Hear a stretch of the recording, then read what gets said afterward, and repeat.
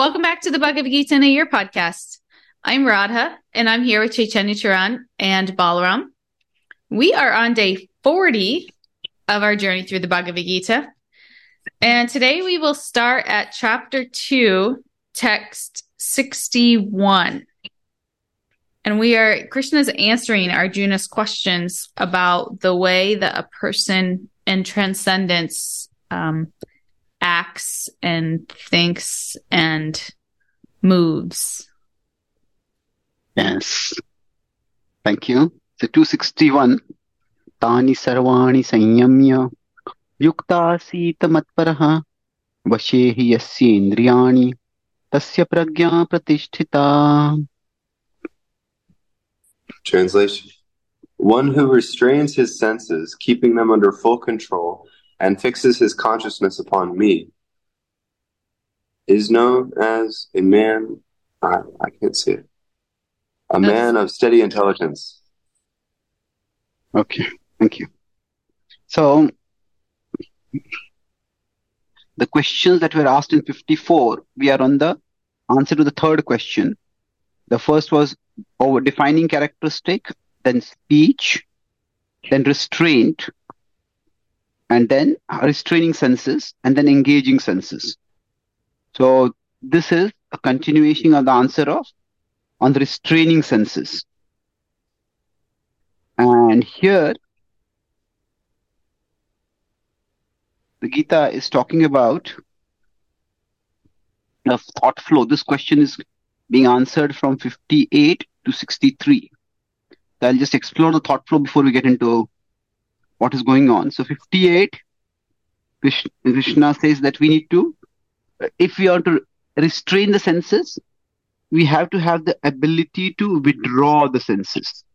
That was the example, that was where the example of the tortoise was given. Then 59, he says that withdraw is enough. It alone is not enough. Alone, what will happen is the lower taste, the taste for worldly pleasures will remain, and one will be restless.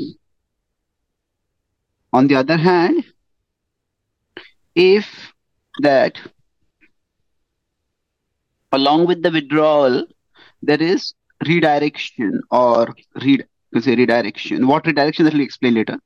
So that one gets higher taste. Then one will be peaceful. One will be steady. So now, after that, we could say that in the next verse 60, which is what already we had discussed, here Krishna is in one sense giving an elaboration of the theme of restlessness. That the restlessness is so great, the senses, restless senses, they can drag away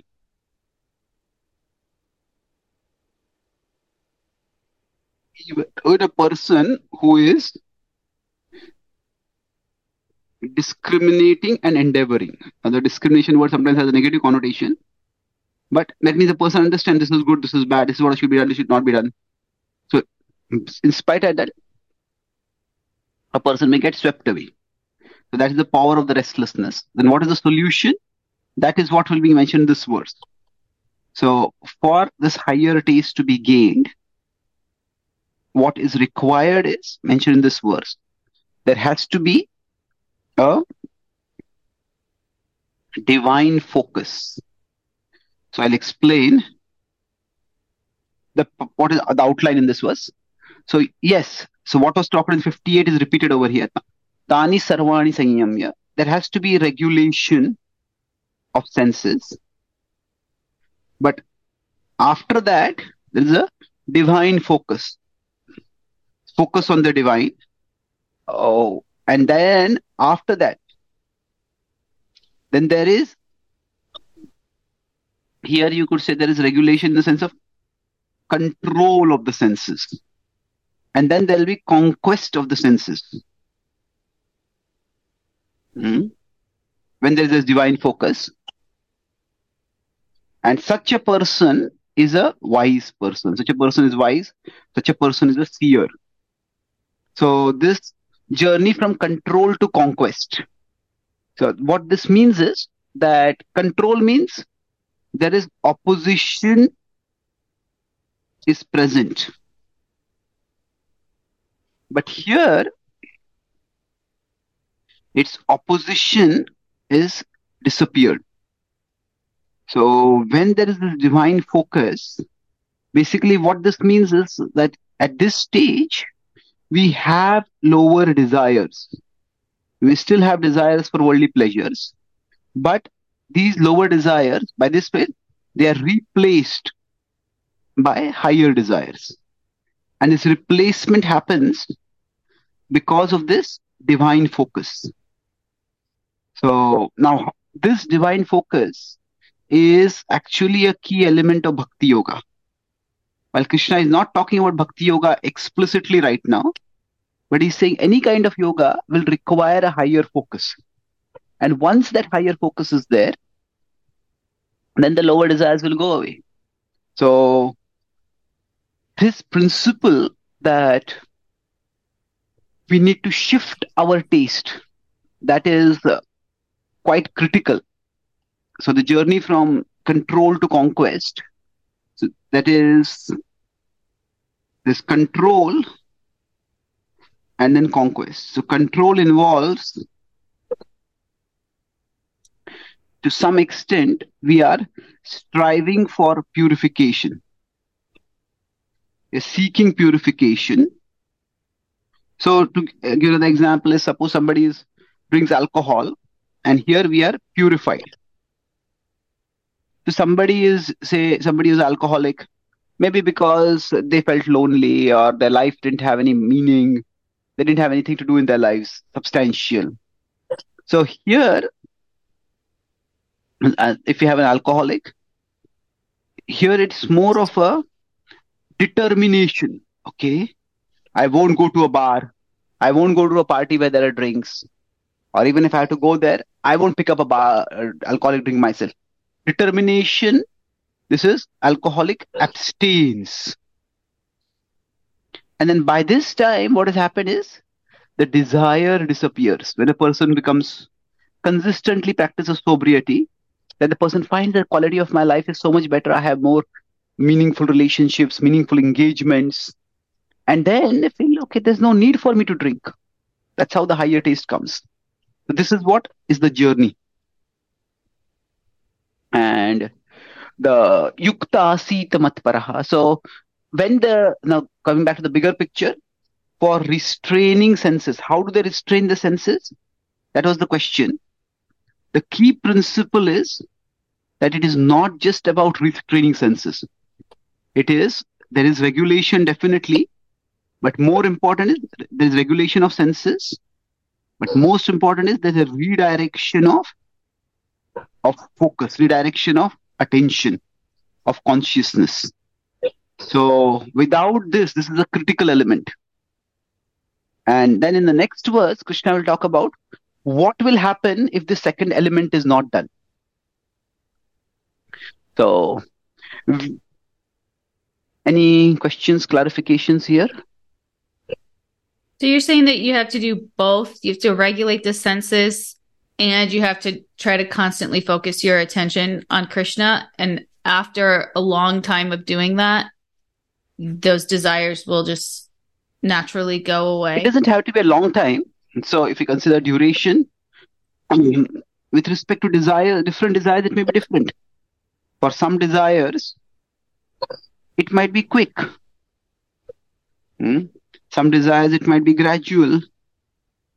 So, for example, somebody used to eat meat, for example, say, and then they start practicing bhakti, and then they start practicing yoga, practicing bhakti. The desire for meat might just disappear within maybe a few weeks. On the other hand, some desires may take much longer time. So, some they may be super slow also.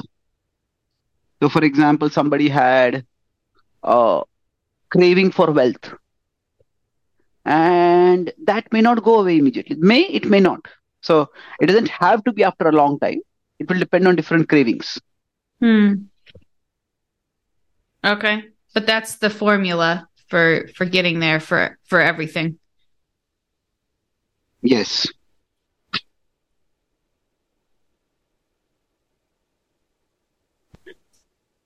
True. Mhm. So now, any comments, Balram?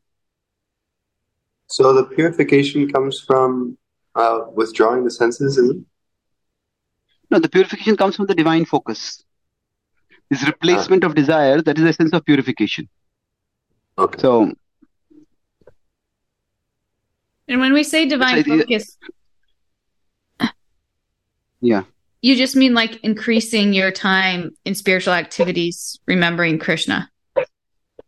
Well, that Krishna has not elaborated here much. This will come more in the middle of the middle six chapters. But broadly speaking, divine focus can mean many things. It can mean, if you look at Arjuna himself, it is not that Arjuna gave up his job and went to a temple or a sacred place to meditate on Krishna. The divine focus can be in terms of direct bhakti activities. It could mean, say, our meditating on the holy names, our hearing Krishna's wisdom, Krishna's pastimes. But it could also be indirect devotional activities. That means we may have a family, we may have a job, but we are keeping it, the purpose is Krishna. Purpose is to serve Krishna, to please Krishna. So that's what it is. But overall, when we are restraining the senses, the key point here is Krishna is saying repression is not recommended. It won't work. It's not workable. So it's okay. Just pull the senses inside like a tortoise is pulling them inside. And that's not enough. After that, what are we doing? Repression, that is not the same as redirection. This is sustainable. And the specifics of the redirection is not what Krishna is focusing on right now.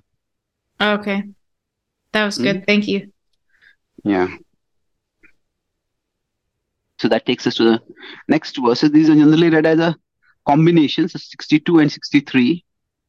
And these are one of my favorite verses and widely quote verses also. This is about the psychology of self-sabotage or self-destruction.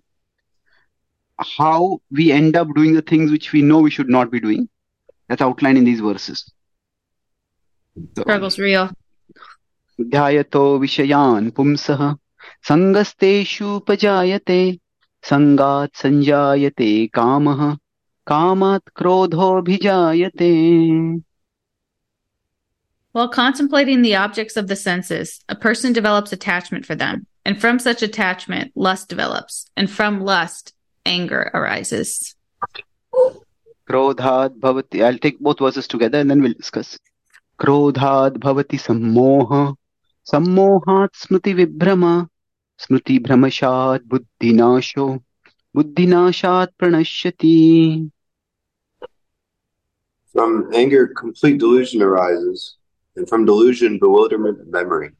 When memory is bewildered, intelligence is lost, and when intelligence is lost, one falls down again into the material pool. So let's try to look at the sequence that is described over here. The sequence starts with contemplation and it ends in self-destruction. So in the broader context, what the flow is that Krishna is saying, that you may restrain the senses, but if there is no divine focus, then there'll be focus on something else. And if one is simply restraining externally without redirecting internally, then the contemplation will be on mundane, tempting objects, sense objects. So with this contemplation, there'll be a force that will be gradually generated. So from this contemplation, what happens? So I would use words which are rhyming over here just to emphasize the point. Thirdly, attraction. Hey, that's nice. Suppose I decided that I'm going to avoid high calorie food for health or fitness or whatever.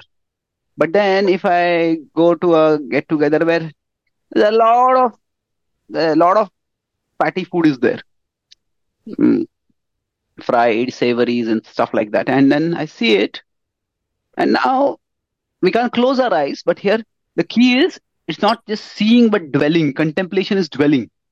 It is once we dwell on it, then attraction develops. Attraction could mean, hey, that's nice. Hmm? Now, once that develops, then from there, from attraction comes obsession. Obsession or infatuation, whatever word you want to use, right? So when this happens, I want it. That's where things start becoming stronger. That's nice is just okay, that's nice. I could say that's nice, but I'm not going to take it now. But I want it. Hmm? Then rage comes in after that. Infuriation. Who says I can't have it? Who's going to stop me? Now it may be I myself have decided it. I won't be taking it. But I start becoming angry with my own past resolution, or if somebody else reminds me, hey, aren't you dieting? Get lost. Something like that. Somebody who's somebody who is taking alcohol and they having a relapse. Mind your own business. Something like that. So now when this rage comes in, then from there the delusion comes up. Now delusion means that person, their memory they lose their sense of priorities. So delusion means that something too small or something not necessarily too small. So something tiny, it seems huge. And something huge starts seeming tiny. This is the essence of when we say delusion, what it just means the false appears real. Now what is the false? Okay, there might be some pleasure in eating that food. Maybe if somebody has had a heart attack and they want to eat red meat. Now it's that red meat might give some pleasure, but it's a tiny pleasure. I can't live without it. I need it right now. And what if you get a heart attack? That's not going to happen. Why are you being such a pessimist? Something huge starts becoming tiny. So delusion means, why are you making such a big fuss out of it? Essentially, why such a fuss? So then from delusion comes, there is oblivion. Oblivion here I'm using in the sense of forgetfulness. So I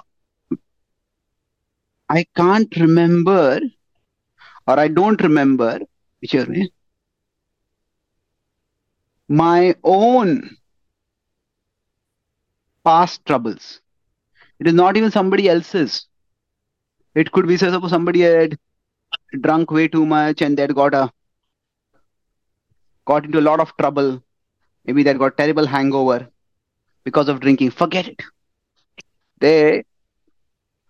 It could be one's resolutions, one's insights, one's realizations, even one's own troubles, consequences. Just there's a memory blackout basically. And then after that, there is finally stupefaction.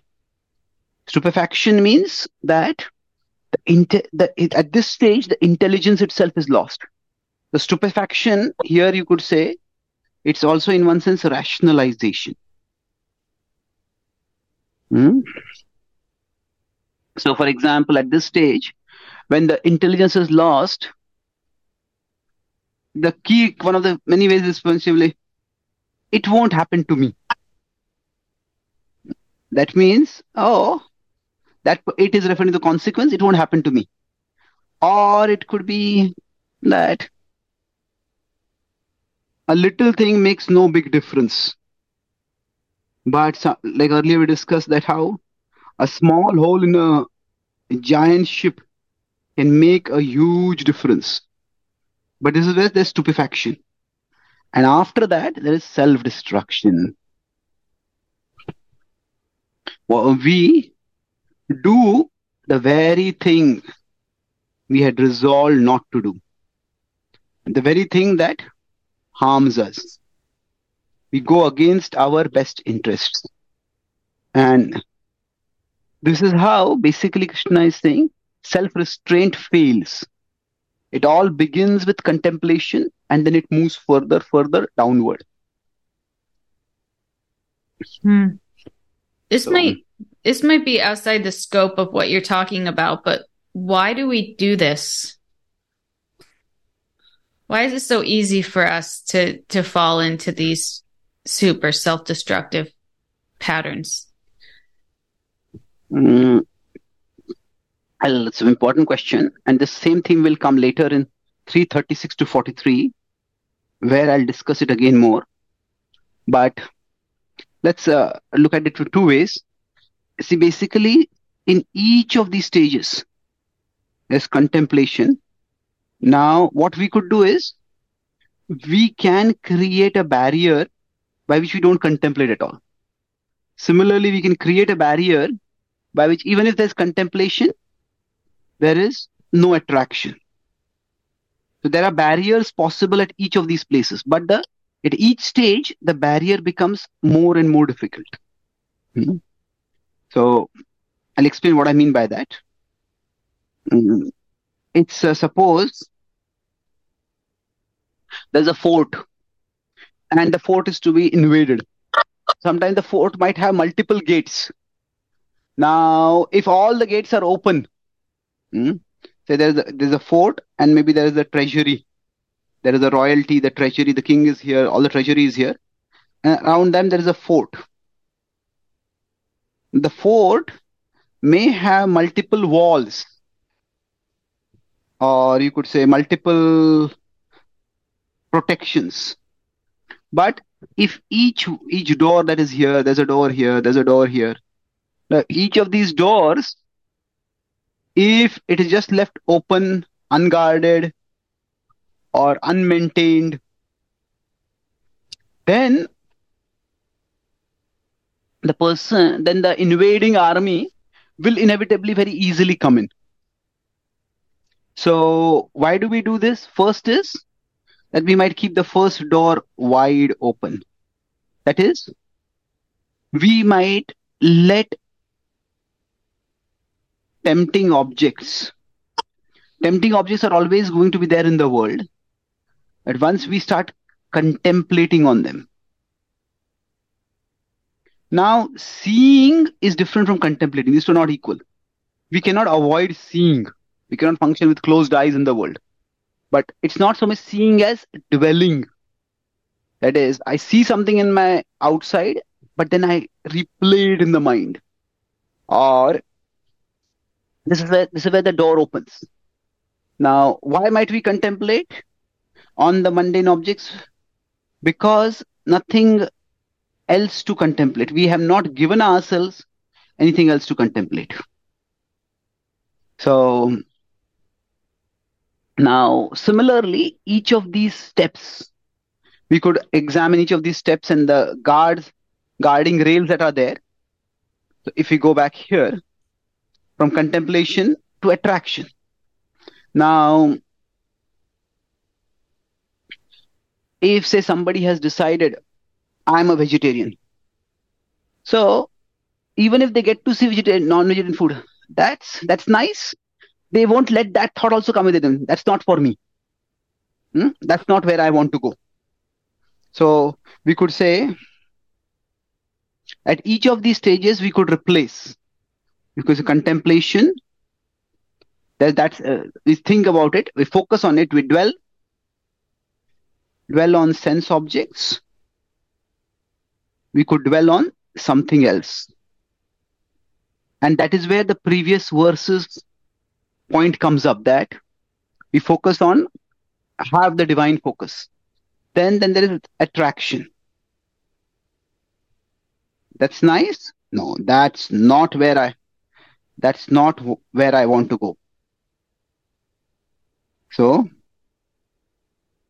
one may decide, even if the attraction comes up, no, I'm not going to. Then there is obsession or infatuation. I want it. No, I don't. Maybe the desire is coming inside me, but I don't want it. So each of these stages, we can create a barrier for ourselves. And if we create those barriers, those boundaries, those walls, defensive walls, then we won't go down that stage further. But if we can go further down each of those stages, we can go forward. For example, after this comes delusion. Delusion means this is the tiny becomes tiny, we see as huge. But something we avoid that by, if we have read repeatedly, if we have people who remind us around us, oh, this is how much and how long I'm thinking about this, but this pleasure is not going to last for long. Why should I want to get involved in it? So we can create counters like this for ourselves at each stage. Then after delusion comes oblivion. No, actually, sorry, before this comes infuriation, rage. Who says I can't have it? So that we could counter similarly by saying that, okay, no, I have decided I don't want to do this because of these reasons. No, it's now, so each of these, if we counter it, then we will find that we will not get consumed by it. So if we go down further, the memory gets wiped out. But if we have written down something, these are the reasons why I'm doing this, these are reasons why I'm not doing this, or we have somebody who reminds us, then we can protect ourselves. So we forget, we create reminders for ourselves. And thus we can try to protect ourselves. Now, why do we do this? Because the temptations are there in the outer world, and there are tendencies in our inner world. So because of that, if we are vulnerable. But just because we are vulnerable doesn't mean we have to be destroyed. Does it address your question? Yeah. So you're saying it's like a lack of proper boundaries, and yes, perfect. Yeah, and the longer that we wait to impose those boundaries, the harder that it gets to uphold those boundaries. Yeah, that is very true. That's the next point I was going to make. Generally, the further we go in the stage, the more irreversible this will become. Mm-hmm. Contemplation. Okay, something comes in front of me, I just move my eyes aside, or I think of something else, and then that's like at this stage, so you could say this is just a snow pebble. But a few stages down the line, it has become not just a snowball, maybe it has become a snow boulder. So here, somebody might just be able to